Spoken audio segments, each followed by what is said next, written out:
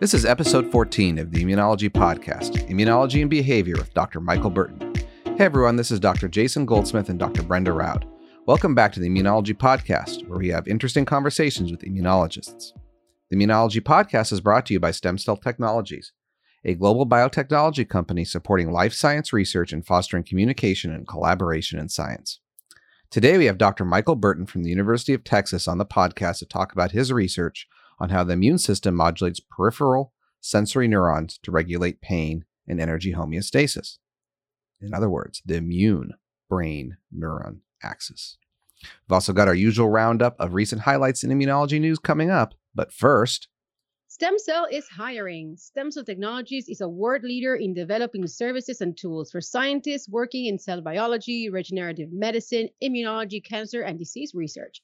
United by a foundation of scientific integrity and driven by a mission to advance science globally, Stem Cell is a team of scientists helping scientists. They're looking for creative, driven people to join their international team. Explore more than 80 current offerings in such areas as R&D, sales, business operations, quality, and science communication at jobs.stemcell.com. woo! Well then, how are you? Doing great here. Enjoying the start of fall. You guys have Yay. fall? We don't have fall anymore. We broke it. It's still just summer. It's just Still like summer. It's like wet summer and cloudy summer with tornadoes, but still summer. Yeah, my condolences about the tornadoes. Isn't it comforting to always have some science to talk about with me and share with our audience? It is. I mean, nothing makes me happier than talking science, especially my first paper with our dear friend, Corona. So I got another Corona paper just for you, That Brenda. guy again. Yeah. It's getting old. But this is But well- all the coronaviruses. We're expanding out. It's not just SARS-CoV-2. We can talk about all of them this time as a family. How inclusive. Please go ahead. Yes, these murderous little monsters. All right. It is titled Elucidation of Broad Protective SARS-CoV-virus Immunity by Receptor Binding Domain Nanoparticle Vaccines. First author is Alexandra Walls. Last author is David Vessler. And it is accepted as of September 9th, 2021. It hasn't even published formally yet in Cell. So it's the journal pre-proof that we got to look at. It's what I first learned about this is the name of the coronaviruses that we're worried about for SARS, SARS-CoV-2, and MERS are SARS-CoV viruses, which is a little bit hard to say because anytime you put an R next to a B, it gets a little rough. But anyways, what they did is they make these self-assembling nanoparticles, which in the way they work is they have whatever is the vaccine target. In this case, the receptor binding domain of the spike protein of COVID. It's then attached to another polymer of a peptide that when they're around other peptides, they self-assemble into a nanoparticle.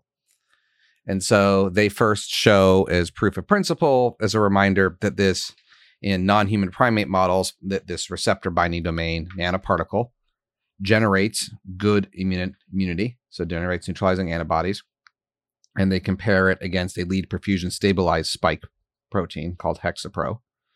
And then they, do some mutational analysis and say, okay, look, you have some drop in protection against various mutants, but it's still pretty good. But I'm kind of modeling what we already know. And then they mix in a chimera. So they mix in some SARS-CoV-1, so some SARS-CoV receptor binding domain, do that individually. But the real upshot here to drive the point is they mix in a combination of both.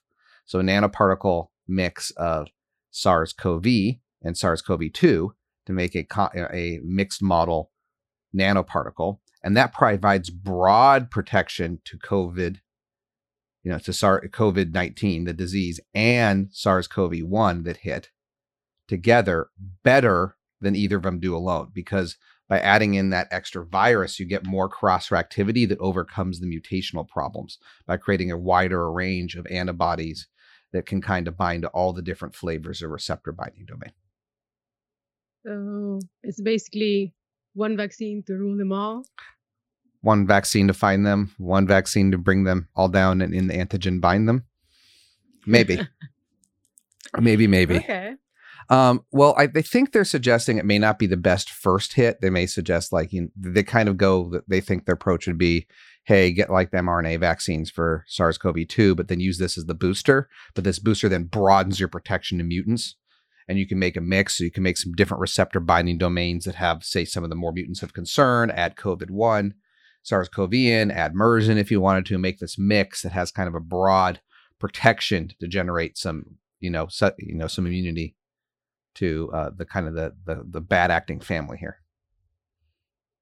Because it's a little bit easier to assemble these particles, right? You just add the different epitopes that you want, and it's easier than making a new adenoviral vector. Exactly, and it's synergistic. So because it produces both of them at once, the antibodies that are generated tend to bind to both. And because they bind to both, they also the antibodies tend to overcome mutational changes that reduce binding. So you lose less binding efficacy of the antibodies that are created of the sera, really, because they look at the pool, right? Not any individual antibody. But the pool of antibodies produced are going to bind stronger to mutations because it's more of it's a more promiscuous antibody, essentially. So yeah, I thought that was a really cool approach, kind of going a little bit more broad shotgun, really actually gets you something you want. Yeah, I mean, it's always good to have options that give you as broad as immunity as possible, given now the impact that all these new variants is having in previous immunity and how some people are getting reinfected. So anything that works in that is great. But I wonder if because of all the crowding there is with so many different vaccines and like in development, in the market, in theory, whether this kind of vaccine actually would get through jump all the hoops. What do you think? I mean, it could. I think that at least the regulators are starting to broaden how they approve things. Generally, like, we have immunotherapies that are approved for microsatellite unstable cancer. So it's not a specific disease, it's a specific molecular pattern. I think you could get to things like this as a broad antibody that, vaccine that's used as a booster that shows increased antibody levels. I mean, even the validation right now of the kids' antibodies for COVID are based on the levels of antibodies produced. They're not showing that it reduces infection rates or serious infection, just showing it also makes antibodies. So I think at a certain point, I hope the regulators will allow things like this. Okay. And talking about, vaccines and immunity, which there's a type of cell that is very, closely related to immunity against viruses. And we had a really nice conversation about these cells last episode with our guest, Francis Lund. You remember? I do. And so I know the answer that you want to say is a T cell because it's your favorite cell, but it's not a T cell, is it? No, I'm going to be generous to the other lymphocytes, the B lymphocytes, as in like option A is T cells and option B is B cells. Someone in my environment would say that B cells stands for boring cells. But after a conversation with Dr. Lund, I have decided to keep an open mind. So I decided to really try to inform myself more about B cells and all the things that B cells do. You wanted to be better. Yeah. I want to be better at B cells. So I chose a paper about B cell memory generation that I think is very interesting. Was quite a read, published in Immunity from the lab of Taras Kreslawski. And it seems to be a big team effort from a bunch of people. We had 5 first authors. And the paper is called Limited Access to Antigen Drives Generation of Early B-Cell Memory While Restraining the Plasmablast Response. And it was very nice, and it was a really nice read, especially the introduction. It gives a really good kind of framework to understand the study. And it basically looks into what happens right after the activation of a B-cell during an immune response, in which you have this antigen. And they are looking into T cell dependent B cell responses, and these are by antigens that are peptidic and require T cell help to start the full activation of B cells and the generation of immunoglobulins, particularly IgG and other immunoglobulins apart from IgM. So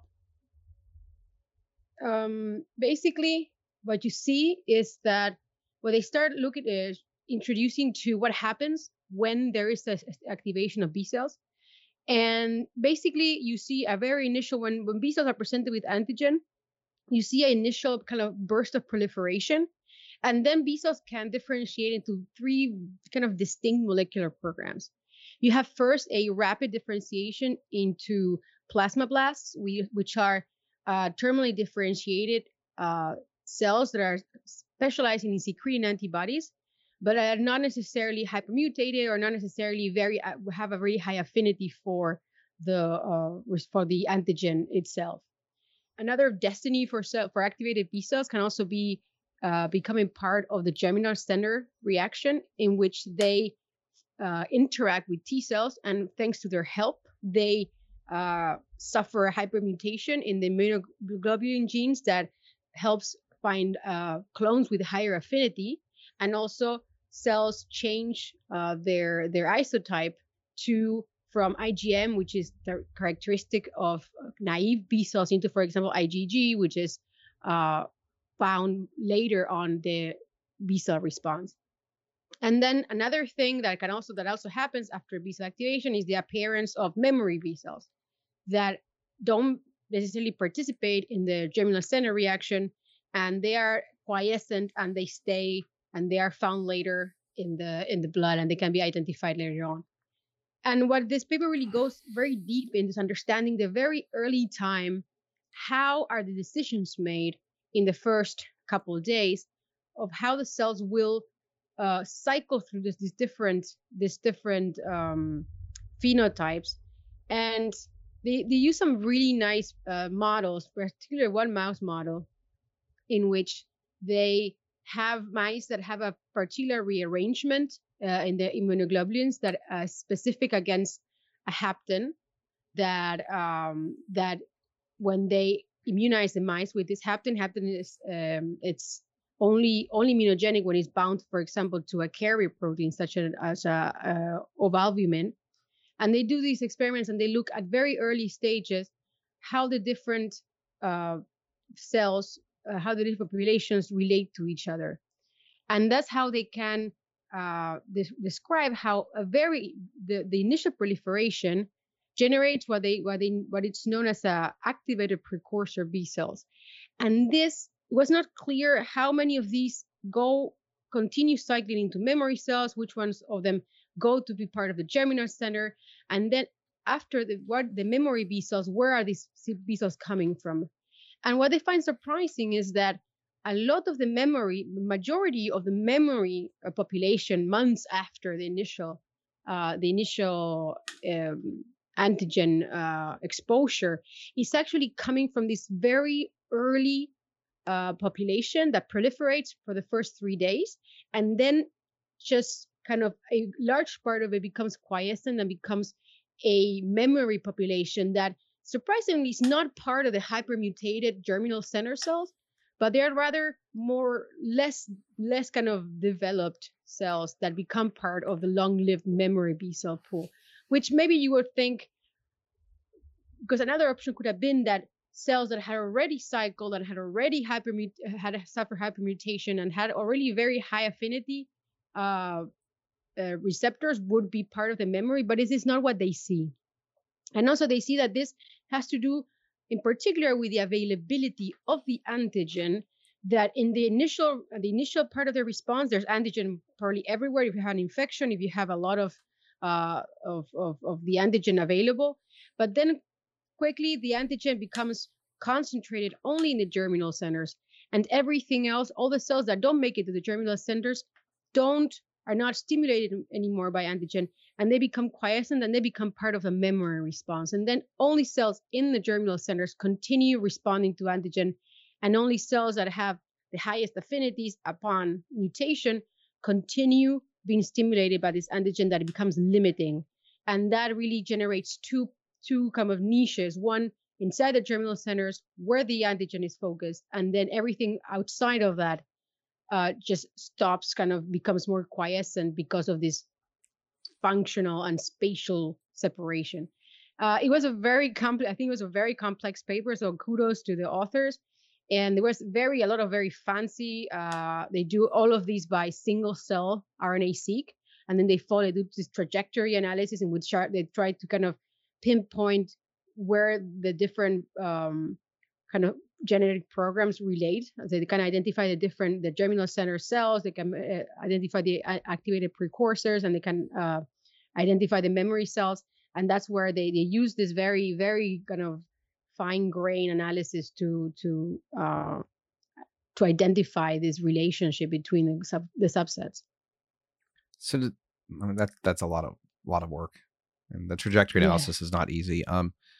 Did they find out or explain how it went from that quiescent center over to where the antigen is?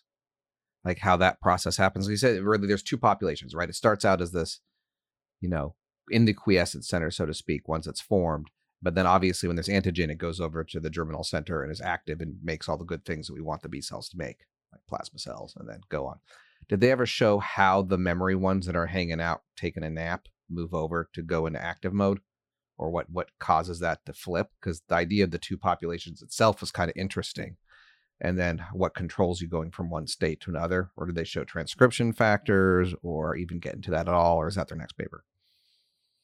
I don't think you mean upon restimulation or? Yeah. So something restimulates it, they're quiescent.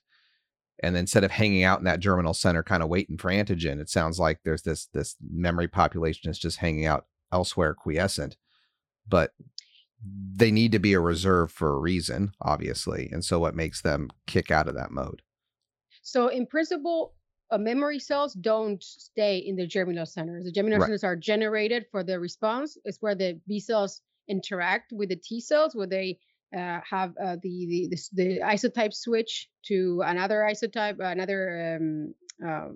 constant chain, where they do the hypermutation of their binding domains, and then they leave.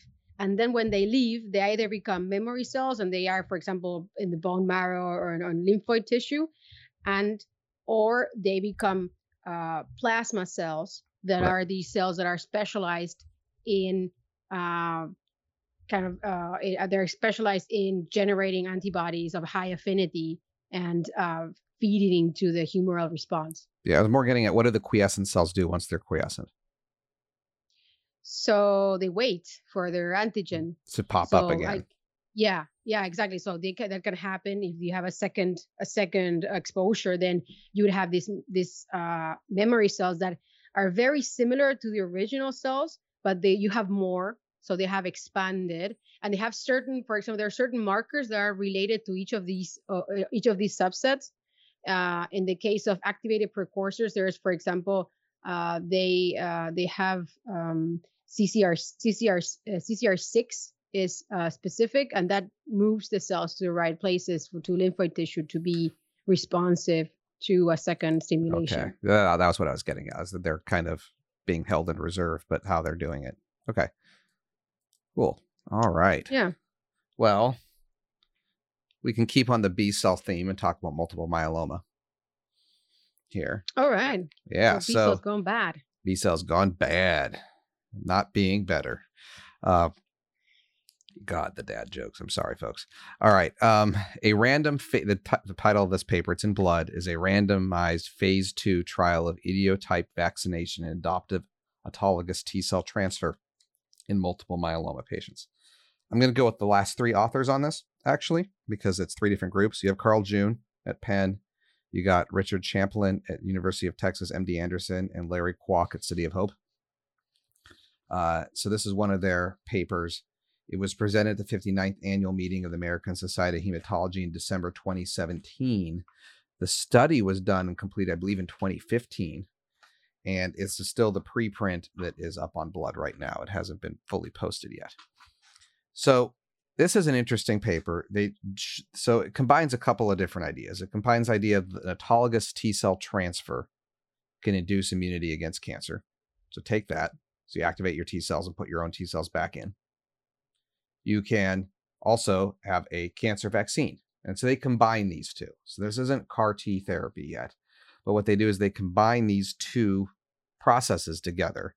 and show essentially that they take an idiotype keyhole lymphet hemocyanin. So this is a vaccine to an anti-myeloma cancer vaccine. And what they do is they give, in the control groups, they just give a KLH. So that's the control or the full vaccine. So they give that to patients, one of the two. And then they take out their T cells, expand them, and then autologously transfer them back. And then there's booster vaccines as well. Now but they wait a few times between the first vaccine and pulling the T cells out so that you develop an immune response to the vaccine. And they essentially find that in people who got the cancer vaccine, it's safe, and that they see upregulation of genes associated with activation of T cells and effector function and memory CD8 cells. They had wanted to do some more sophisticated outcomes in terms of outcomes and endpoints. They had looked at doing a kind of a different immune response profilings, but they were stuck doing nanostring because they couldn't get enough data. They were looking for detecting antibody titers using a panel of isotype matched antibody systems, but because it's a very specific isotype and different people, they couldn't drive the N up enough to get good data. So they went with the nanostring approach to look at if there's immune cell activation.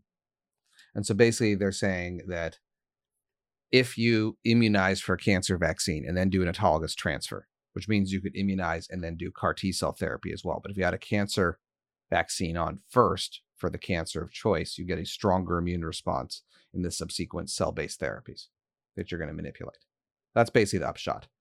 What's interesting about the paper is that this isn't picking on anyone, but I'm wondering, there's another story that we can't see here. So for those of you who are younger readers, it's always good to really dive in the methods. They tell you more than you think they would.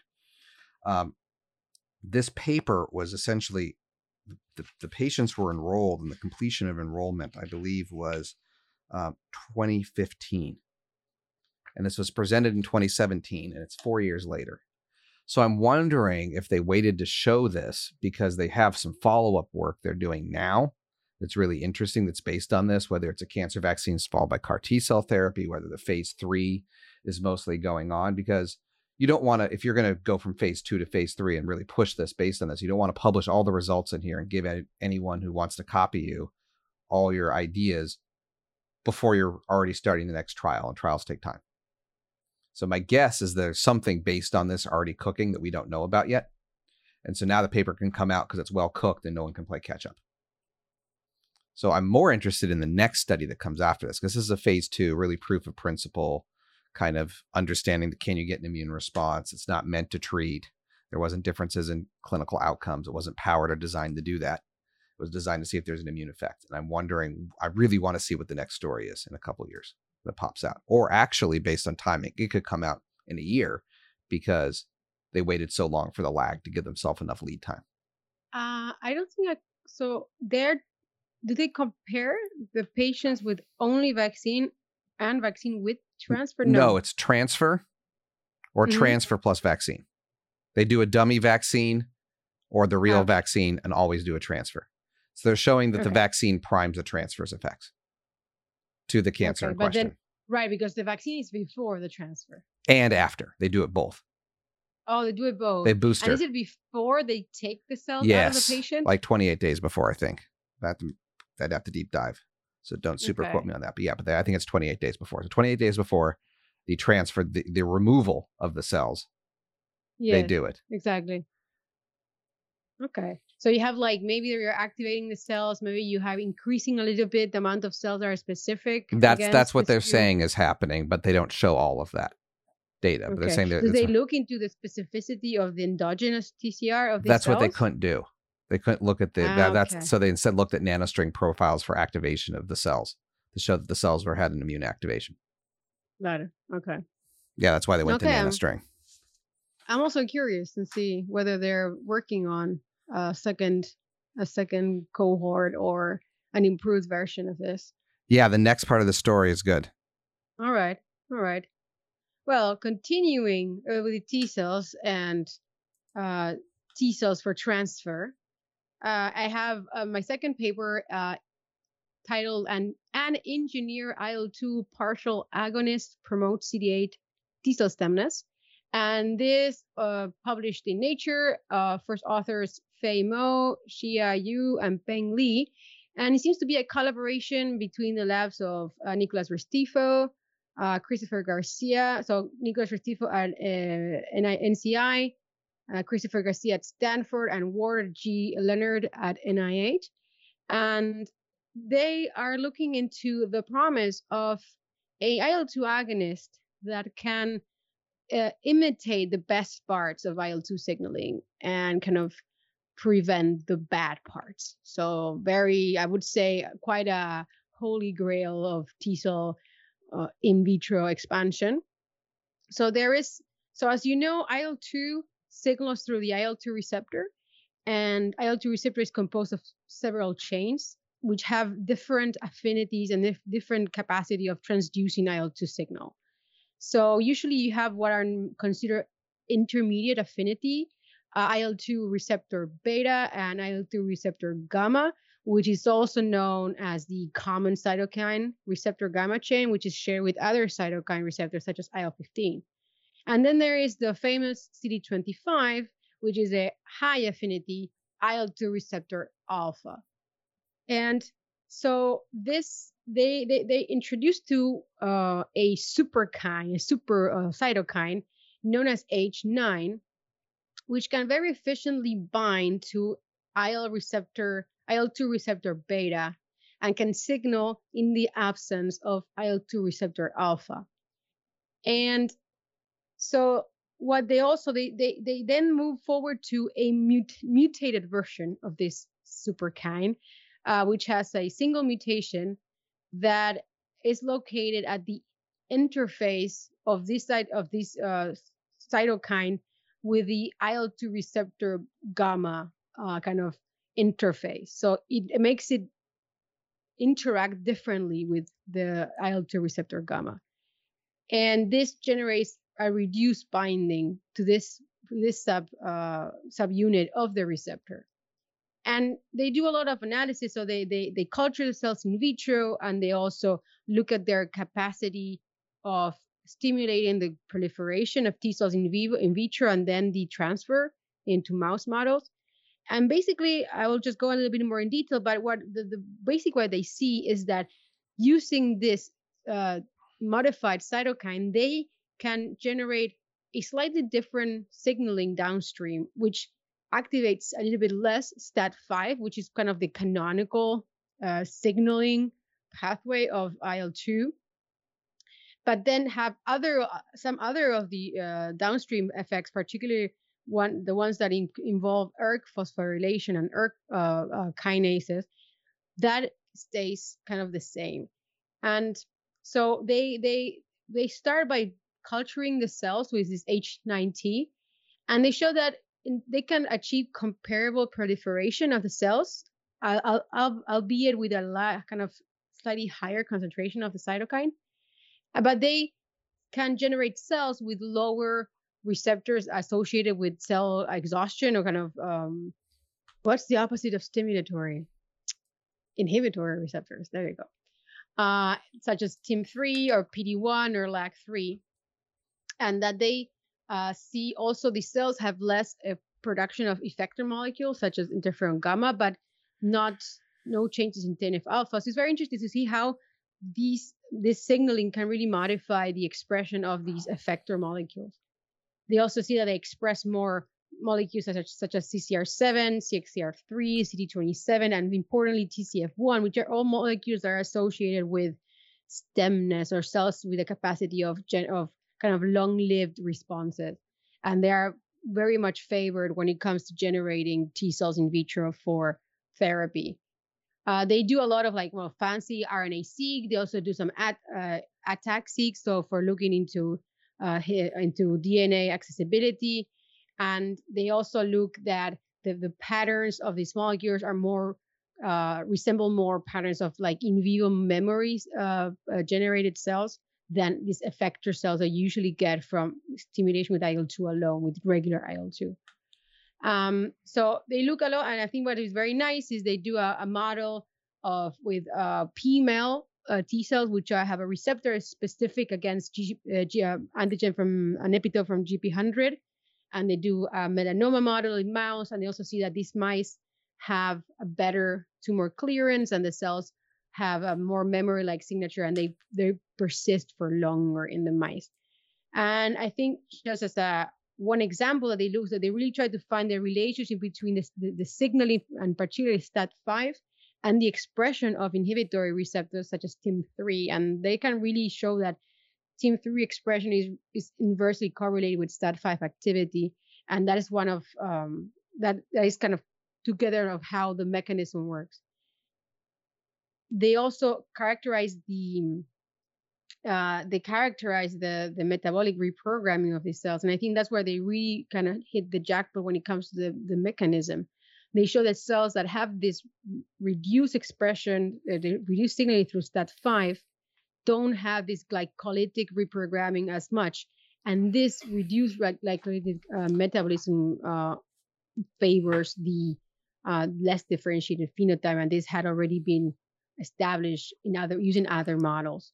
So I think interesting kind of tool for developing T cell therapies. I think it's important to keep these cells in good shape. So I really like the publication. I think it's really important to think about partial agonists, right? Because like, as you said, too much IL-2 is probably bad, and at least bad in this context, right? Full-blown infection, sure, blast IL-2. But not enough, you can't grow your cells.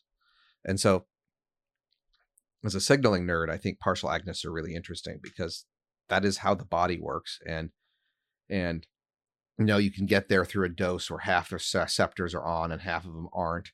And you have partial saturation. But that's really hard to hit. And now we can make drugs that are partial agonists, like Suboxone, which is a therapy for opioid addiction, is a partial agonist for the opioid receptor. So you have some pain relief, but it blocks if you take heroin on top of it, it doesn't work because it blocks the receptor because it's a partial agonist and occupies it with more affinity. And I think there's just a lot of therapeutic opportunity because we've always been just on switch receptor, off switch receptor, or block receptor, but not like, let's go on, but not all the way on. We don't need to turn it to 11 all the time. And so I think this is very interesting because I think it really proves a larger, or is an example of proof of a larger point that we need more subtlety in how we signal cells and not just hammers. I like that. That's a good way of putting it. So it's just, you need to you really use the fine tuning, and this designer molecule can be very useful. Yeah, I agree. All right, then. Well, we'll get back to other papers here soon. And we're going to be speaking to Dr. Michael Burton at the University of Texas in just a moment. But before we get to that, ensure reliable results with your immunology research. From primary human cells to cell isolation kits, culture media, supplements, and antibodies, Stem Cell Technologies provides the tools you need for every step of your immunology research. Interested in cell isolation? Use CellCep to isolate highly purified immune cells from virtually any sample source in as little as 8 minutes. Cells are viable, functional, and immediately ready for your downstream applications. Learn more at easycep.com. Before we get into the episode, we'd like to give our listeners a heads up that Jason is not in the studio today, but he's cutting into the interview while traveling. So you may notice a difference in the quality of his audio, and we're sorry about that. Now back to the show.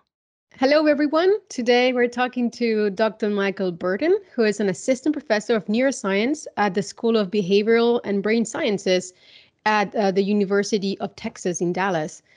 He has a research group on neuroimmunology and behavior, and he studies the communication between the immune and the nervous system. Dr. Burton, thank you so much for joining us today. Of course. Thank you for having me. So you have some fascinating recent research connecting neuroimmunity, pain, and also gender, which we'll dive into in a moment. But I thought that maybe we can get started a conversation with you sharing with us what do we know about this fairly new field of neuroimmunology. What has been your experience, and what led you to study, in this case, for example, the relationship between immune receptors, pain, and gender? Yeah, sure. So neuroimmunology actually is a really young field, like you said. The term itself was coined in around 1980 And really before that, and even around then, it was thought that the immune system and the nervous system, primarily the brain, didn't really interact with one another.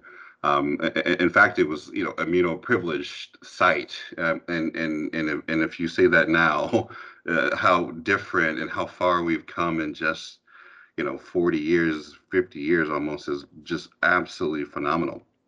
And so, how I got started in it was when I was in graduate school. When I was an undergrad, actually, I was playing football at the University of Illinois and ended up getting hurt and ended up really getting interested in how injuries affected your behavior, and if there's a way to heal people to a point of essentially being back to normal, air quotes. And I ended up working in a lab space with a lab group that was fairly preeminent in the field. And for me, I'm a first generation college student, so I didn't have that like pre-knowledge or an understanding that you need to find a good lab in a good space. I just kind of stumbled onto one where my lab, the boss of my lab was his name was Rodney Johnson, and at the University of Illinois in Urbana-Champaign, and we ended up. I ended up working on really interesting experiments that looked at how various cytokines influence the brain in the context of cognition, which is right up the alley what I was interested in, wanted to find out. And time developed, and this was just as an undergrad. I worked with him for about 3 years, and ended up going to the University of Missouri to work with a master's, but ended up and the master's was in like developmental neurobiology. So I ended up, that was interesting, but I really had a love for this interaction between the nervous system and the immune system. So I ended up actually going back to the University of Illinois to work for Rod. And that was, really the experience that kind of drove me to want to make sure I did that for the rest of my life. And so my graduate school project was looking and understanding at signaling mechanisms and this it's called a cytokine, interleukin 6, and how it can go from what we call classic signaling to trans signaling. And what trans signaling is how a cytokine can bind to a receptor, but not directly on the cell membrane, but in the extracellular matrix. And why that's important is for a couple reasons. One is some receptors do that to kind of inhibit the action of the cytokine, and other receptors do that to actually make it possible for other cells that don't have that receptor to respond to that receptor because they have co-receptors. And so we went through kind of a few years of understanding how, as you age, you develop mild cognitive impairment and more cognitive deficits to peripheral injury or other stimuli like the flu. An aged person over the age of 65 who gets the flu just isn't a typical experience anymore, right? The immune system is overreactive, and that changes that person's behavior quite drastically. And so we were trying to understand what about at least this signaling pathway is important. And it turns out that the trans signaling pathway is very important for upregulating interleukin 6, because typically the interleukin 6 receptor isn't on a neuron, or at least not highly expressed on neurons, but through trans signaling, the co-receptor can bring that particular cytokine to neurons and make them more responsive. Through graduate school, we ended up figuring that all out, and I ended up kind of wanting to move on and learn a little bit more about how would you modify or change animals in a molecular way. So I ended up moving to Dallas at UT Southwestern, where I worked in a lab of Joel Elmquist to learn how to modify mice, essentially genetically modify mice, and do this kind of intersection of science where we could take a gene, remove it from whatever cell we want, so that we could understand what that cell does in processing.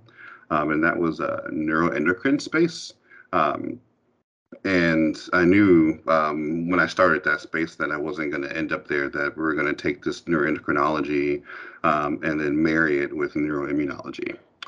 And so the pain part actually was really a serendipitous part, because I was looking at a neuroendocrine process and trying to understand how peripheral sensory neurons mediated endocrinology in the periphery and metabolism in the periphery. Turns out not a ton, a little bit, but some of the same genes that are expressed in that same system are highly expressed in the pain system. And I was seeing some effects just sitting in my animal facility by myself at 10 o'clock at night, realizing every time I, interact with these animals, they act a particular way. Whenever I go ahead and clip their tails, these animals that have this gene or don't have this gene in these receptors and these sensory neurons, they don't move as much. And so I ended up seeking some help by my second postdoc mentor, Ted Price, who had just moved to UT Dallas from University of Arizona. And with that, I was able to marry some of these projects that I had as a postdoc early on in neuroendocrinology, and then in pain. And the funny part is that was in 2015, where this NIH mandate, or sex as a biological variable, was and more imposed. It was earlier than that, but it became like, all right, guys, we have to start doing this. And there was a couple really huge papers, seminal papers in the sex difference field in pain, coming from the group of Jeff Mogul in Canada. And so when I started my postdoc, my second postdoc, I have these really cool mice, or I have a really interesting effect. I know a lot about endocrinology, hormones already. And then there is sex differences that people find in many pathways. And so it kind of all just fell together, and ended up writing one of the NIHK awards for developing myself a little bit further, because we needed more time, because I was running out of time and money. So I needed to make sure that we could have the transition. And so we were able to do that and acquire a K award. And we were, and the purpose of that one was looking at sex differences in pain development. And so it all is really interesting, because one of the biggest sex differences that was kind of discovered in pain development was how immune cells interact with the pain system. And so in males, it was found that, or shown that an immune cell, the microglia, was in the spinal cord, was very important for mediating pain in males, where it was T cells in females. At least in a couple papers back when I first started in the pain field. But actually, my lab is actually really interested in metabolism, neuroendocrinology, and we think, and others have shown as well, that it may not necessarily be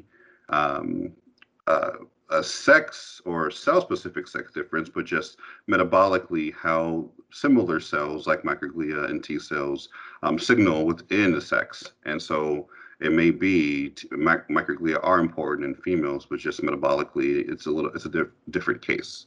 And so kind of that's how the lab started, essentially.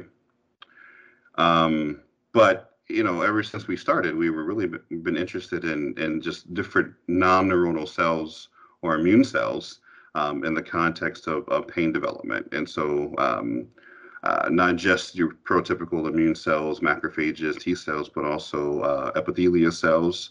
Because wherever you see a nerve cell, you typically will find some epithelial cell wrapped around it, and fibroblasts holding them together. And so we have a couple different projects looking at those individual types of cells and how they interact via immune mechanisms with neurons to mediate pain. So yeah, I wanted to follow up with that a little bit on your most recent paper, the one in Brain Behavior and Immunity, about sensory neuron TLR4. So some of my background work was looking at the role of what you would typically think of as pain receptor signaling on enterocytes, and now you're looking at what you think of as immune, or I guess enterocyte, because I think enterocytes are immune cells, is my joke. But you're looking at TLR4. That's an immune receptor on a neuron. I think these types of studies and concepts are really interesting and something underappreciated. So I was wondering if you could speak to that, about that. I was talking about that with intersectional, signaling and science of, Absolutely. Yeah. So, we talk and think about in the lab all the time. We say the conversation between an immune cell and a peripheral sensory neuron or a nociceptor or pain sensing neuron. And because the idea there is how is that kind of communication happening, the signaling. And so turns out if you do a transcriptional profile of an immune cell, it looks really similar to a peripheral sensory neuron. And if you take the peripheral sensory neuron, you do the transcription profile, it looks very similar to an immune cell, but also sensory neurons actually they're really interesting because they actually look like a couple other types of cells too. And so for a while, when I was a postdoc, we were doing some transcriptional experiments, RNA transcription experiments, transcriptomics, and trying to understand what's happening in these peripheral sensory neuron populations. And so we would get these runs, and these peripheral sensory neurons would look like, I would see genes. I'm like, why is there adipocyte genes in here? We must have got some fat in there. Why is there, all these receptors for cytokines in there when we didn't expect that? We must have gotten some immune cells in there. So we did some experiments where we did something called laser capture microdissection just to capture just the neurons and the neuronal profiles, and it's super clear, same genes are there. And so it obviously, they're making receptors to respond to cytokines from immune cells, but also the sensory neurons, sorry.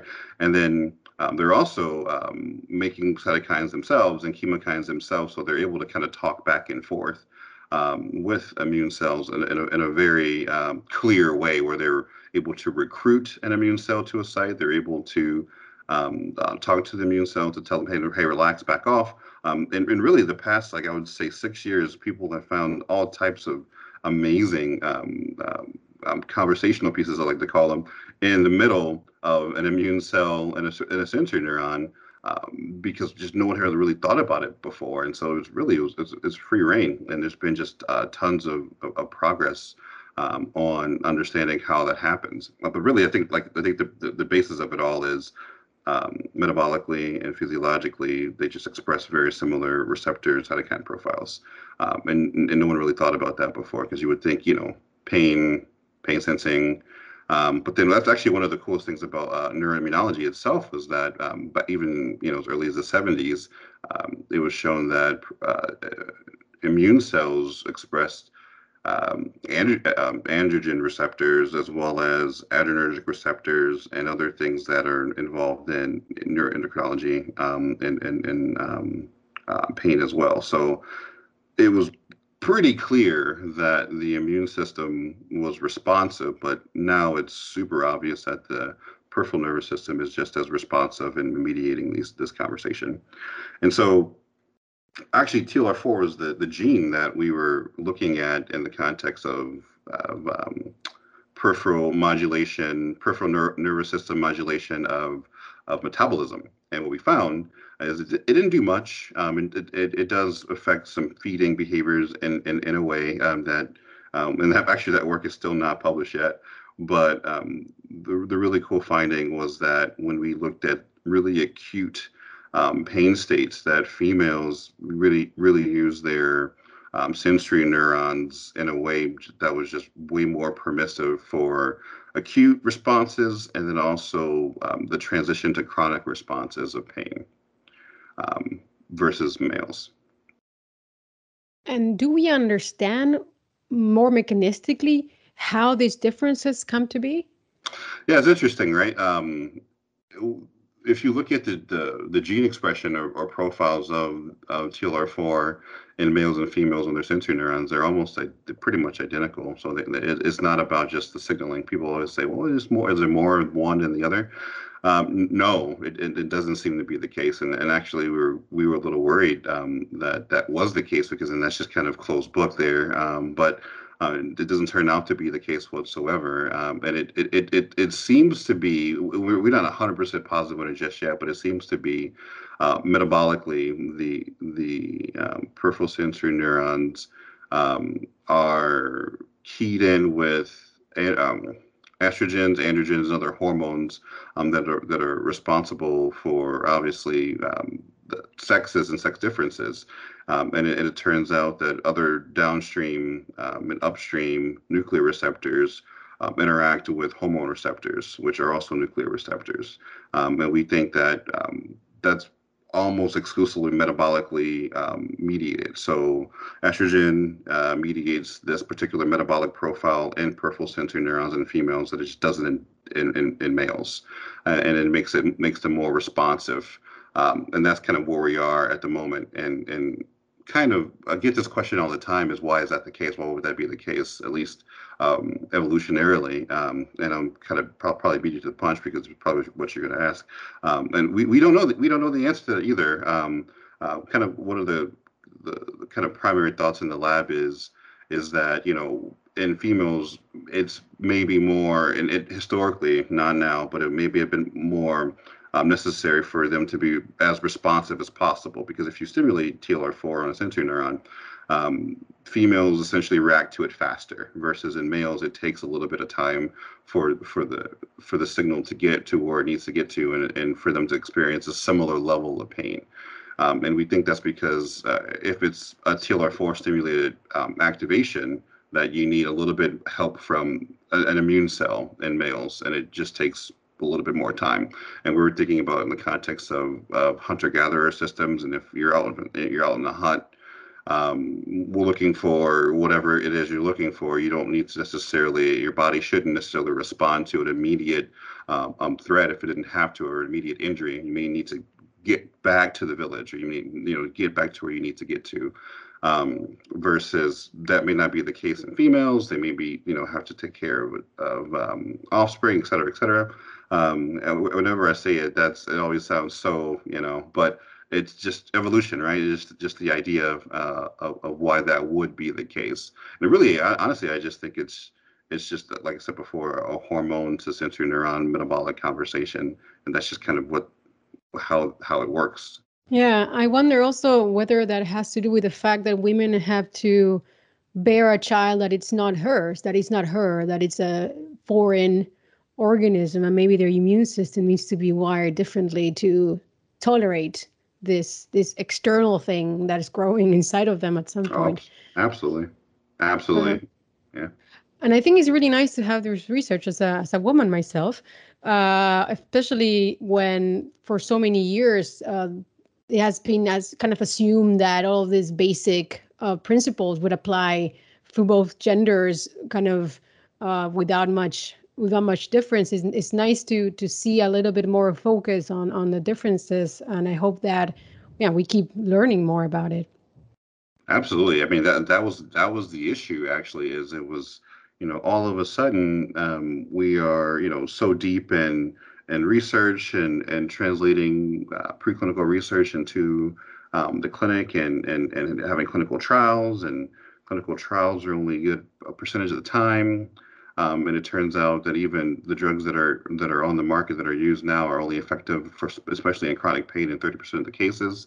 So there's clearly some disconnect in what we were, at least before, and what we're trying to figure out, right? I mean, I always say, I think personalized medicine is the way to go, but that's where we're going. And in the context of, if you have these two different systems that are different, and varied in a lot of ways, that you can't necessarily treat them the same way.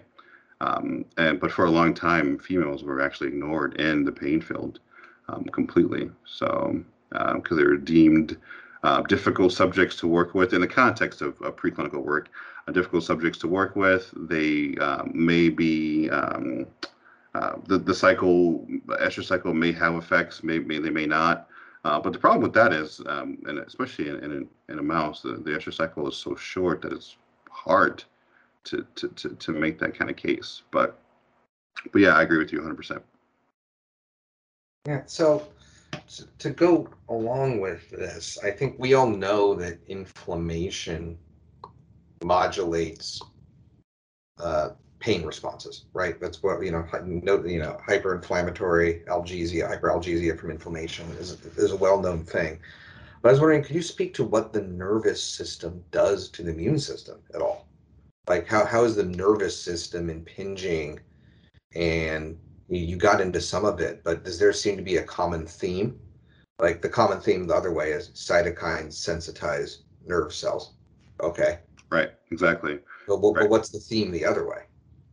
Well, actually it seems to be varied actually, and I think that's one of the key drivers to the sex differences as well, where um, immune nervous cells or peripheral sensory neurons are communicating to immune cells to tell them, hey, look, come to this site because we need you. And this is in the case of chemokine expression, chemokines like CCL2 that are expressed by um, peripheral sensory neurons that recruit neutrophils and macrophages to sites to help with more inflammation and kind of bring inflammation to the point to clear whatever is causing the inflammation. But on the other side, there's also anti-inflammatory cascades as well that are important, and people have shown really great work where if you got rid of a sensory neuron and then you had either like a flesh-eating bacteria or some type of really huge infection, that actually increase the infection or worsen the infection actually. So clearly the peripheral sensory neurons they have a negative effect by producing neurotransmitters that are telling the peripheral immune cells to become more quiescent or kind of chill out. Another huge cytokine that peripheral sensory neurons express is interleukin 10, which is a anti-inflammatory cytokine as well. And so I think it depends on the system. It depends on the sex. It depends on the hormone that's there, the predominant hormone that's there, because that's a whole other conversation for a whole other day when we talk about gender versus sex and what have you. And so right now we focus on you born this particular system, and that's what we kind of focus on at the moment. But I had some really great questions at a talk I gave just last week about this as well. People transitioning, et cetera. I think that kind of clinical data, sorry, I kind of went off on a tangent, but that kind of clinical data, though, is really interesting and kind of helps lead us to understand, hey, look, there are these sex differences, and it does drive, clinical development and therapeutic development that we really need to pay attention to, because, this drug worked before and now it doesn't, and the population may be small, but it's super clear what's happening, et cetera. But yeah. So to continue kind of, I guess, to springboard a little bit to go along with your K, you mentioned that your K was key to your success. I ended up writing one of those as well before having to jump ship because of a sudden move by my PI during COVID. And I've written one that was going to be funded, but then I had to say goodbye to. But I was hoping maybe we could start a little bit of a discussion on, for people who are listening, about what you think makes a good K. And so for people who aren't aware of what the K is, just to provide some context, this is a bridging grant that the NIH offers for junior faculty or people who are ready to go from postdoc to faculty, that provides you most of a faculty level salary and some money for either some fancy experiments or often a technician.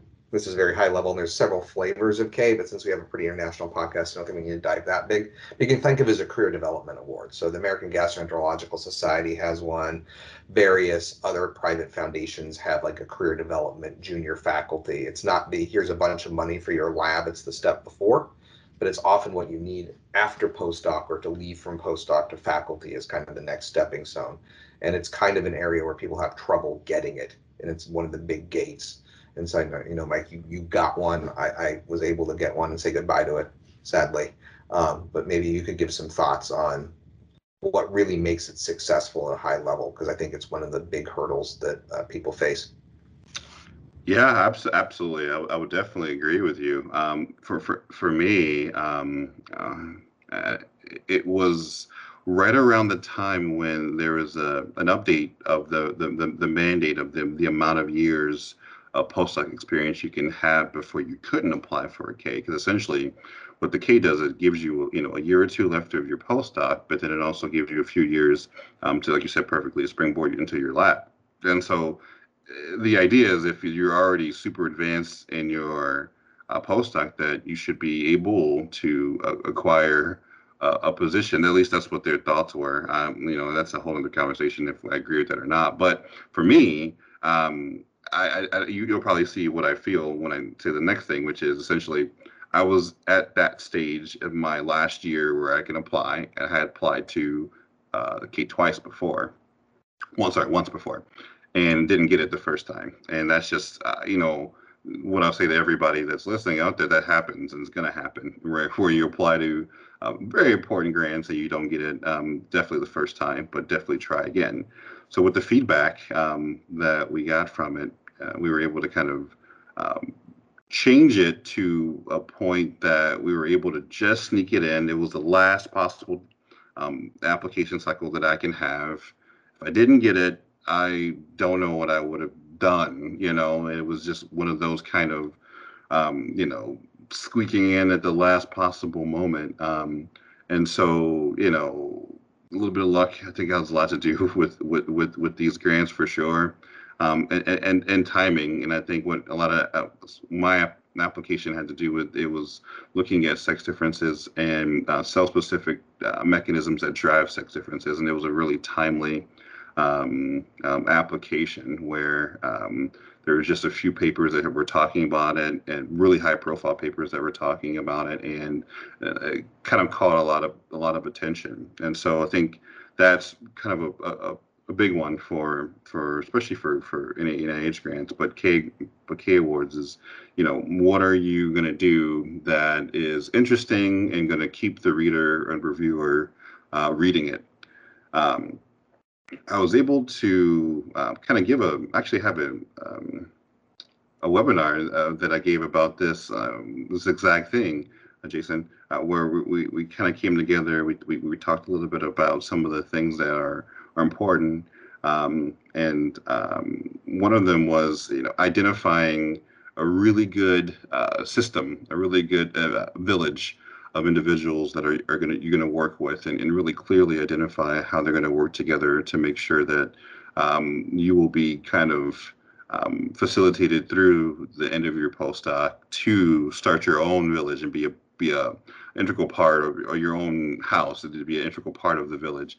And so I actually had two postdoc mentors that were implicated in my second K, which in the first there was only one of them. And I think saying that there's going to be two people that come from two different fields that are going to offer a specific niche training experience really did help quite a bit, because usually when you have a K, the idea is that you want some time to develop one last major system of experience that really is going to kind of make you niche and put you in a position that's going to be successful. And so I was able to do that because I was going from nowhere near pain to I just started working in a pain lab 2 months before my K. Was actually a month. I put the application a month before I even started in the pain lab. And we were just so, I think also we're just so excited about the grant itself and the projects itself. And that the excitement kind of really bowled over into every page. It was just, no one had done it, and it was really exciting. But then the way that it was discussed, at least via our summary statements, which is essentially what the reviewers give you, is how the project was exciting, how everybody was going to work together very well, and also how that whenever we were done with this particular award, especially the training part, it was going to put me in a position, the applicant in a position, to be super unique, where they were doing something that was not their previous mentor at any full capacity. It was really niche enough that they weren't openly competing. I'm not openly competing with either one of my mentors at all. And actually, while our grants may go into similar study sections per se, in some cases, but overall, there's very little overlap or very little competition with either one of my mentors because of what we do. So I think that those kind of big things were very important. And I've seen this a lot, where a lot of mentors are afraid to say, our sponsors are afraid to say, I'm not going to touch this. This is this applicant's. They'll say, I'll support it, and they won't outright say it. And I've sat on the study sections and been a reviewer for K Awards, and been in the room when people talk about that. It's a huge component of a successful K to say we're relinquishing this. Not just this expertise, but these experiments and these thoughts to the applicants, so that they could be as successful as possible. We're going to make sure that they are successful. So that really highlights the importance of having good mentorship right throughout your journey into faculty. I think that's always a very common story among all of our successful guests. Absolutely, and then also, I've had great faculty mentors that are, my old postdoc mentors, new mentors that I've got picked up along the way. I'm a kind of like a mentor scavenger. I'm just grabbing them up as I go. It's been great. Do you have any particular advice on maybe shy postdocs that are looking for a mentor or want to kind of emulate this and find the right people to help them through? That's a great question, and I think to be you can't change being shy, and you don't have to. I think individuals that want to help you will, right? And I think that the interactions that you have with people will lead you to understand that. And so I'm actually really introverted myself, which you probably can't tell, but I am. And so to be able to interact with people, for me, it's a little bit of anxiety or anxious as well. But understanding that you need these people to know who you are. You need people to kind of, even if they're not going to be a mentor, they know you exist, because they may see your application down the road. They may see your student's application at some point, and just knowing, I know that guy, or that person is a really nice person, and the interactions I have with them are great.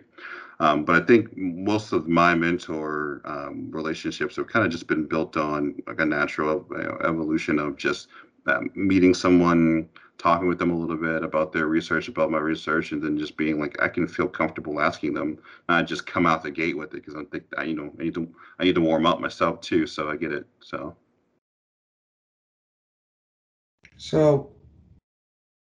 I guess what I'm thinking about with Ks and everything else is, would you advise get the K, then go on faculty market? Or that's what I've always thought.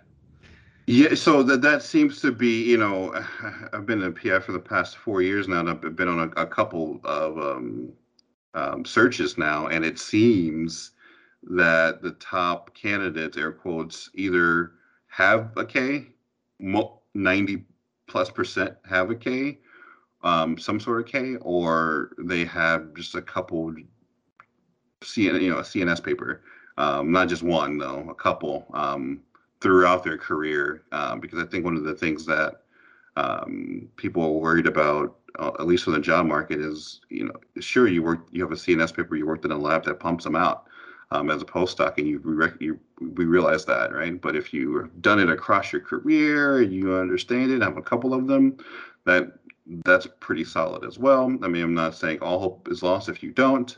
I'm just saying that seems to be kind of some of the more applicants that fill the pool that you're applying with. And I think at first, like I said, we go back and forth with the whole cutoff rule of the Ks, but if you think about it, that cutoff didn't exist before. You had some people that were 7+ year postdocs that had 6 papers as a postdoc. I mean, those people were just scooping up jobs left and right, and it was leaving nothing for, I had a little bit short of a postdoc and didn't have as many papers, but I did have the K, and so like I think it gives you a little bit of room, because what the K says is you're committed to writing grants for yourself and your development and for your space. And I mean, for the institution, because the institution can get a little bit from that K from the beginning, but also understanding that you're going to be writing those in the future. And so I think that's obviously one of the biggest reasons why the K has as much value as it does, not for the institution. So. I guess real quick before I pass the torch off to Brenda, when you say CNS, we all know that means cell science, nature, or nature science. But is a nature only nature? Does a nature paper include nature immunology or nature communications? What obviously it probably doesn't include scientific reports, but like if Right. nature is in the name and it's one of the bigger ones, do you think those count in the Yeah, conversations, or can only be nature, no other words? No, those definitely count. I think those the press articles, Cell Press, Nature Press, Journal, are definitely they count, especially in people's fields, right? I mean, people know that in nature, if there's a Nature Neuroscience paper on someone's CV, that's a huge feat, right? People know, if there's even a Cell Reports paper is a gigantic feat in its own right. And so I think that matters, but it's not strictly the single name journals that are going to pull it. And I think that's what helps too, right? Because it's a little easier for some people, or a little bit more feasible for some labs to be able to do that, to get the press papers, Cell Press papers, Nature Press papers as well. I also hear that often it's nice to also publish in the journals that are of the area, and that also has a lot of value. Absolutely. But it can be sometimes a little bit disheartening that, to find the right combination of papers to have. Sometimes people are unlucky, or they have projects that take a lot of years to have bring their results. It's a really complex navigation. Try to find this kind of grants. I also know I'm based in Amsterdam. Here in Europe, you also have research grants for starting for kind of early career researchers. It's always difficult to know what really gives you the edge and what are people looking. It was such a nice conversation today. Very excited about your research, and we are looking forward to see more coming from your lab. And thank you for all your experience and for sharing it with our listeners. I think it's very valuable for those looking to make the transition into faculty. And at the end of the podcast, we always like to ask our guest a little fun question, maybe non necessarily related to the science.